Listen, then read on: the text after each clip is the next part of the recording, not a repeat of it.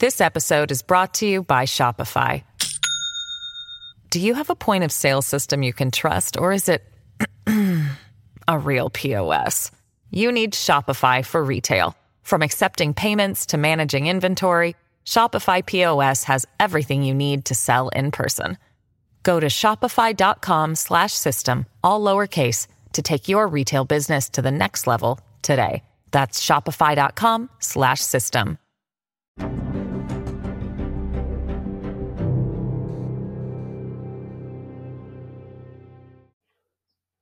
Hello, podcast listeners. Welcome to part 2 of today's podcast for the news that we have to cover.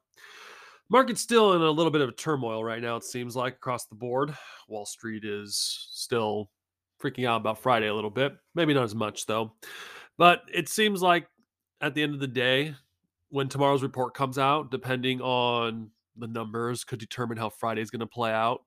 I don't think Friday's going to be a good day in general right now, to be honest. I mean, doesn't seem like it. But, I mean, we'll find out tomorrow as the news comes and breaks at this time. And the other thing, too, is that apparently there's some companies reporting earnings after today, too. So that could also affect Friday as well. Some news that we'll cover in this segment of this podcast today, of our 2-part series today. Fox CEO Murdoch to face questioning as part of Dominion voting $1.6 billion lawsuit in the making. And what does that mean for Fox going forward? Then we got some more news from Elon, both from the Tesla side and also from his other company called Neuralink. Okay. And we'll get a little bit into more details on that. For once, we're going to be talking about Elon, and it doesn't have to do with Twitter at this time. Then we got some news from Meta. Meta is apparently beginning the layoffs with downsizing in New York. So we'll cover that a little bit more going forward. And the last thing we'll talk about in today's podcast is how there is a chance by 2030 that India could be the 3rd largest economy in the world. What does that mean for the United States and China going forward? So with that being said, I have to remind you all that I'm not a professional advisor in any way, shape, or form. Everything I talk about in this podcast is for information purposes only. You need to do your own research before investing, as you're not guaranteed to make money when you invest in the stock market. Please also note, too, that I legally cannot give you any financial advice, as I'm not a professional advisor in any way, shape, or form. You need to do your own research before investing, or go talk to your professional advisor about your financial situation, as they would understand your financial situation a lot better than I would. Please also note, too, that this podcast is for information and entertainment purposes only, and it's not for any financial advice in any way, shape, or form. We are here to report the news as much as we can, because sometimes Wall Street can't do it. So with that being said, let's begin today's podcast. Fox CEO Murdoch to face questioning as part of Dominion voting $1.6 billion lawsuit. From CNBC, Fox Corp CEO Murdoch is slated to appear for a deposition on Monday as the Dominion voting system's defamation lawsuit against the company and its cable network moves forward. Dominion's lawsuit against Fox, which is seeking $1.6 billion in damages, has argued Fox News and Fox Business made false claims its voting machines rigged the results of the 2020 election between Donald Trump and Joe Biden. Fox personalities, including Sean Hannity, Tucker Carlson, and Gian Piero, were deposed earlier this year. Murdoch will be the highest-ranking executive to be questioned so far. A Fox Corp spokesman declined to comment on Thursday. In June, a Delaware judge overseeing the case has reportedly ruled the Dominion lawsuit could be expanded beyond the cable TV news network to include their parent company, meaning Fox Corp shares, and Luchlan's father, Rupert Murdoch, could also be disposed. Dominion has argued that the parent company and its top brass played a role in Fox host in spreading misinformation about voter fraud. Requests to dismiss the case has been denied. Neither side has shown signs of entering settlement talks, although that could change before the trial is expected to start in April. CNBC previously reported Fox has vigorously denied the claims. The depositions are private. As for the documents that Dominion has been collecting through the discovery process, Fox has previously asked the court to keep all collected materials private, claiming Dominion mischaracteristic that what the documents show as actual malice. First Amendment experts and advocates have been closely watching the case, in part because Dominion's lengthy list of examples that Fox network hosts repeatedly made false claims, even after the facts came to light. Such cases are often settled out of court or dismissed. You know, we're never going to hear how this is going to end in the end, probably, okay? In all honesty, this would be a very fascinating case to hear how it all ends, because then we get to find out who's right at the end of the day. Fox News, Fox Business, or Dominion at the end of the day. You know, it'd also be interesting, too, with this whole situation is, I mean, we're not this podcast is mostly just reporting the news as much as we can for Wall Street. But what happens if Fox is right? And honestly, what if Fox was right about the 2020 elections and that Dominion's machines weren't working? This is a question I have been thinking about since looking up this podcast a little bit, or at least looking up information for this podcast. What would happen then? Would Fox shares rise? Would they fall? It's hard to tell at the end of the day. But I do know this. I do expect other bigger personalities to cover this a little bit more in detail going forward. If you guys probably want, or I mean, not want, but I expect someone like Tim Pool to cover this in the future. Maybe others like Ben Shapiro, or even maybe Joe Rogan might as well. And Steven Crowder probably will as well. Some big hosts will, whether it's on the left or right side of the political aisle.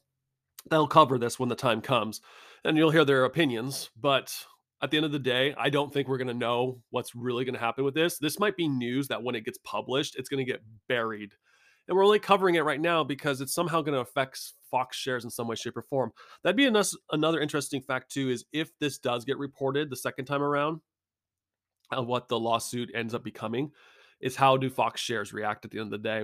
And that's an interesting thought to think about because who knows how it's going to be when it's all said and done. But we're covering it here because it's a fascinating case that, in a way, it seems like it's going to be free speech versus cable network, and see who wins at the end of the day. See who did their investigation. That's the other thing, too. If Fox is so confident that their investigation journalism was right, could they bury Dominion in the court?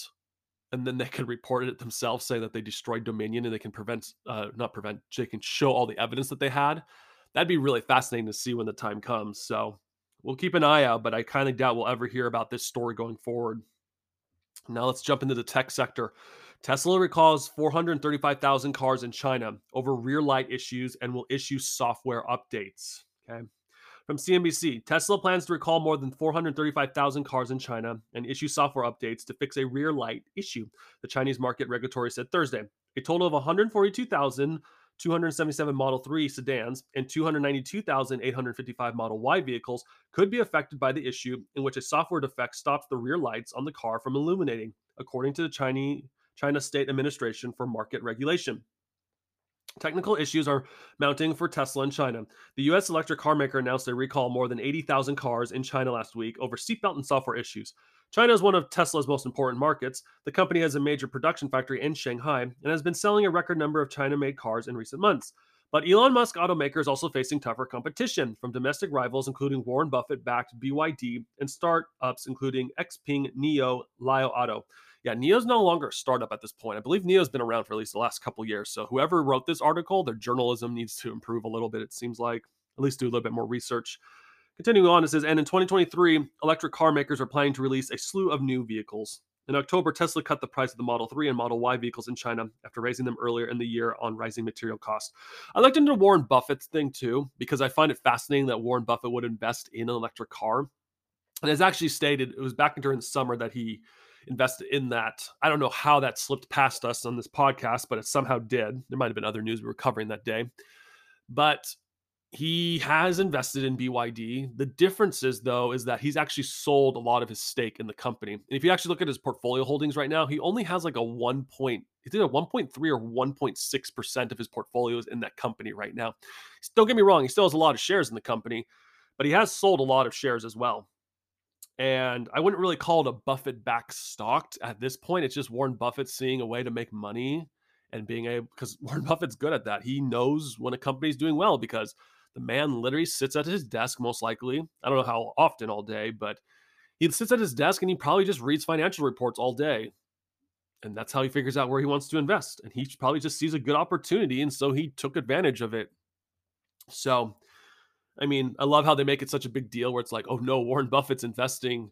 How do we also know that it's not Warren Buffett? How do we also know it's not his successors at Berkshire Hathaway that have just decided, hey, we need to invest in this company? Because Warren Buffett, he hasn't been the biggest tech guru when it comes to technology. I mean, when he invested in Apple, that was a big deal. And then he's invested in other companies like IBM and all that as well. But at the end of the day, I just love that they're just like, oh, it's such a big deal that's going to happen.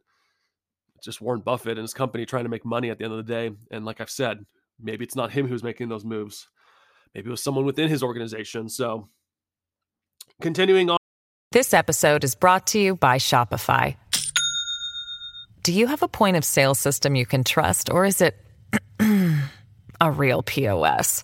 You need Shopify for retail. From accepting payments to managing inventory, Shopify POS has everything you need to sell in person.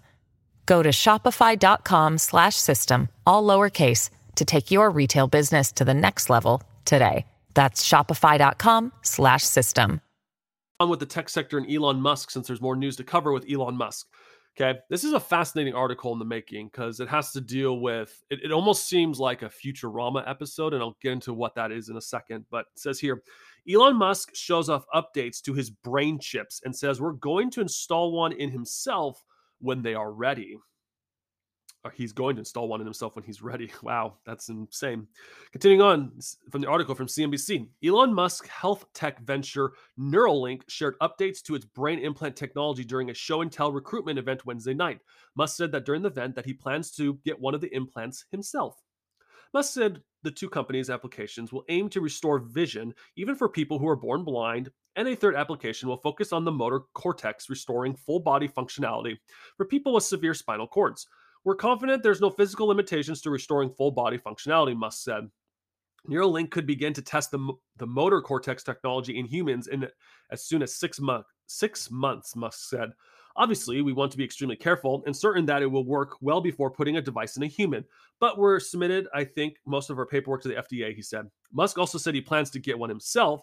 Quote, you could have a Neuralink device implanted right now and you wouldn't even know. I mean, hypothetically. In fact, in one of those demos, I will, he said. He reiterated that on Twitter after the event. Since none of the Neuralink devices have been tested on humans or approved by the FDA, Wednesday's announcement warrants skepticism, said Xing Shen, assistant professor in the Department of ophthalmology at the University of Pittsburgh School of Medicine. Neuralink is a company that doesn't have to answer to shareholders, she told CNBC. I don't know how much oversight is involved, but I think it's very important for the public to always keep in mind that before anything that has been approved by the FDA or the government regulated body, all claims need to be very, very skeptical, examined. Very skeptical examined. Neuralink was founded in 2016 by Musk and a group of other scientists and engineers. It strives to develop brain-computer interfaces, or BCIs, that connect the human brain to computers that can decipher neural signals. Musk invested tens of millions of his own personal wealth into the company and has said without evidence that Neuralink's devices could enable superhuman cognition, enable paralyzed people to operate smartphones or robotic limbs with their minds someday and solve autism and schizophrenia. The company's presentation Wednesday echoed these lofty ambitions, as Musk claimed that the miraculous as it may sound, we're confident that it is possible to restore full body functionality to someone who has severe spinal cord. Musk showed footage of the monkey with a computer chip in its skull playing telepathic video games with Neuralink's first debut over a year ago. The billionaire, who's also CEO of Tesla and SpaceX and the new owner of Twitter, said that at the time he wants to implant neurochips into quadriplegics who have brain or spinal injuries so that they can control a computer mouse on their phones or really any device just by thinking. You know, Elon Musk is just a fascinating guy at the end of the day. He's constantly working, it seems like, and he's constantly building up these companies.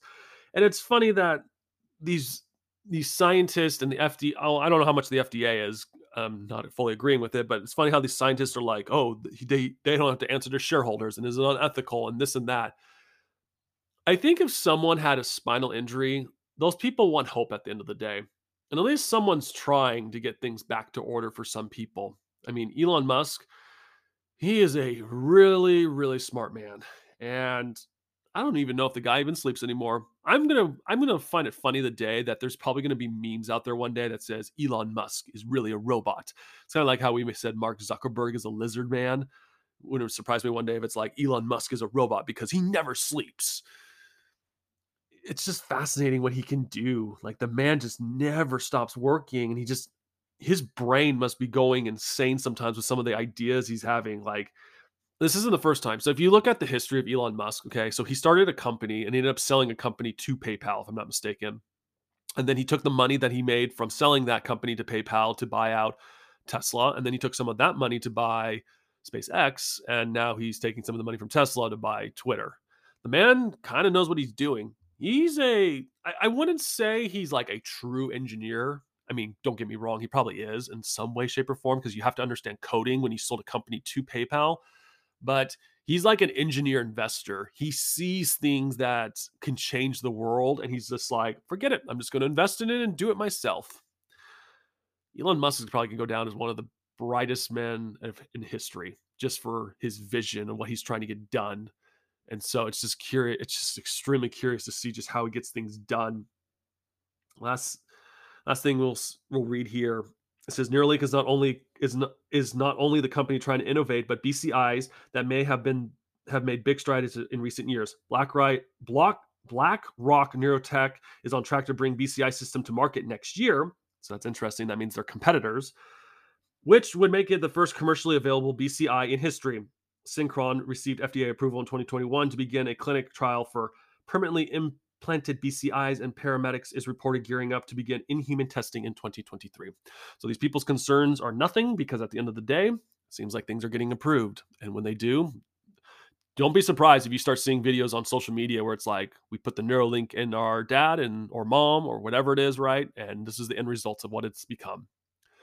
A lot of tears will be shedding soon, people. A lot of tears will be shedding soon, just for these miracles that are happening. Continuing on, Meta is downsizing at New York location. It opened in 2019. Meta is scaling back its presence at a prime New York City location as its social media giant tries to reduce its cost to work through a slowing online ad market. The company said Wednesday it is subleasing a small portion of its facilities at 50 Hudson Yards, one of New York's largest commercial towers. Meta completed a lease with Hudson Yards in 2019 for more than 1.5 million square feet of office space, which included 3 Hudson Yard buildings. Bloomberg News earlier reported that Meta was reducing its footprint at Hudson Yards, resulting in the company giving back some office space at 30 and 55 Hudson Yards to the landlord, related COS. The report said Meta now leases over 250,000 square feet of space between 2 Hudson Yard towers. Quote, the past few years has brought new possibilities around the role of the office, and we're prioritizing making focused, balanced investments to support our more strategic long-term priorities that lead the way in creating the workplace of the future, a Meta spokesperson told CNBC in an email. Our aim is to build a best-in-class remote work experience to help everyone do the best work for their careers, no matter where they are. The spokesperson said Meta is firmly committed to New York City, as evidenced by the recent opening of the Farley building at 50 Hudson Yards, which is estimated to open next year, further anchoring our local footprint. This is probably the reason why this news is being reported, is because this is probably the first line of making job cuts at Meta at the end of the day. Remember, Meta did not report a good quarter. And we talked about it on this podcast that Meta didn't have a good quarter. And I'd advise going to listen to that podcast again if you want to remember. At least I think we reported it. It's hard to remember every details we have. No, we did, because Meta was going to lay off about 11,000 workers, and that was huge news at the time. So yeah, go listen to that. So we have talked about it. But this is just the beginning, probably. I mean, they say they're going to stay, but there's probably going to be more cut costs coming. But whether it's in New York is another story. They might be heading to other places soon, because they have to lay off. They say they're laying off 11,000 workers at this time. And so that's just one location. And there's probably going to be more news on other locations soon. But Meta is starting to make the cuts now. And probably one reason why they're giving up some of their square space in the building too, it sounds like, is because, well, maybe they're trying to cut back on building expenses as well. And maybe they don't see the point of having 2 buildings. Maybe they're just going to transfer everyone from one building to the other. Maybe that's what they're planning to do. Then get rid of the building, get some cash, and be able to dump it into their metaverse projects that they're trying to do. Or dump it back into the company so there's at least some profitability in the company. So it's just weird. Well, not really weird. It's happening. Meta's doing the layoffs, it looks like, just in a more roundabout way, it looks like. Last thing we'll talk about in today's podcast. India may become the 3rd largest economy by 2030, overtaking Japan and Germany. This is kind of interesting news to look into. CNBC, India is to overtake Japan and Germany to become the world's 3rd largest economy, according to S&P Global and Morgan Stanley. S&P forecast is based on the projection that India's annual Nominal gross domestic product growth will average 6.3% through 2030. Similarly, Morgan Stanley estimates that India's GDP is likely to be more than double from current levels by 2031.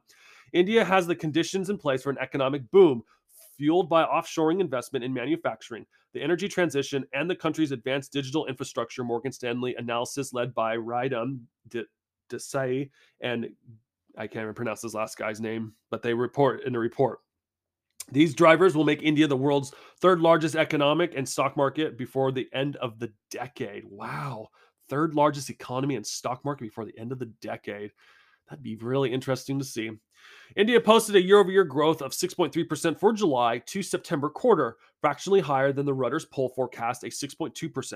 Prior to this, India recorded an expansion of 13.5% for the April to June compared to a year ago, buoyed by robust domestic demand in the country's service sector. The country posted a record 20.1% year-over-year growth in the 3 months of June 2021, according to Refinitiv data. S&P projection hinges on the continuation of India's trade and financial liberation labor market reform, as well as investment in India's infrastructure and human capital. Quote, this is a reasonable expectation from India, which has a lot to catch up in terms of economic growth and per capita income.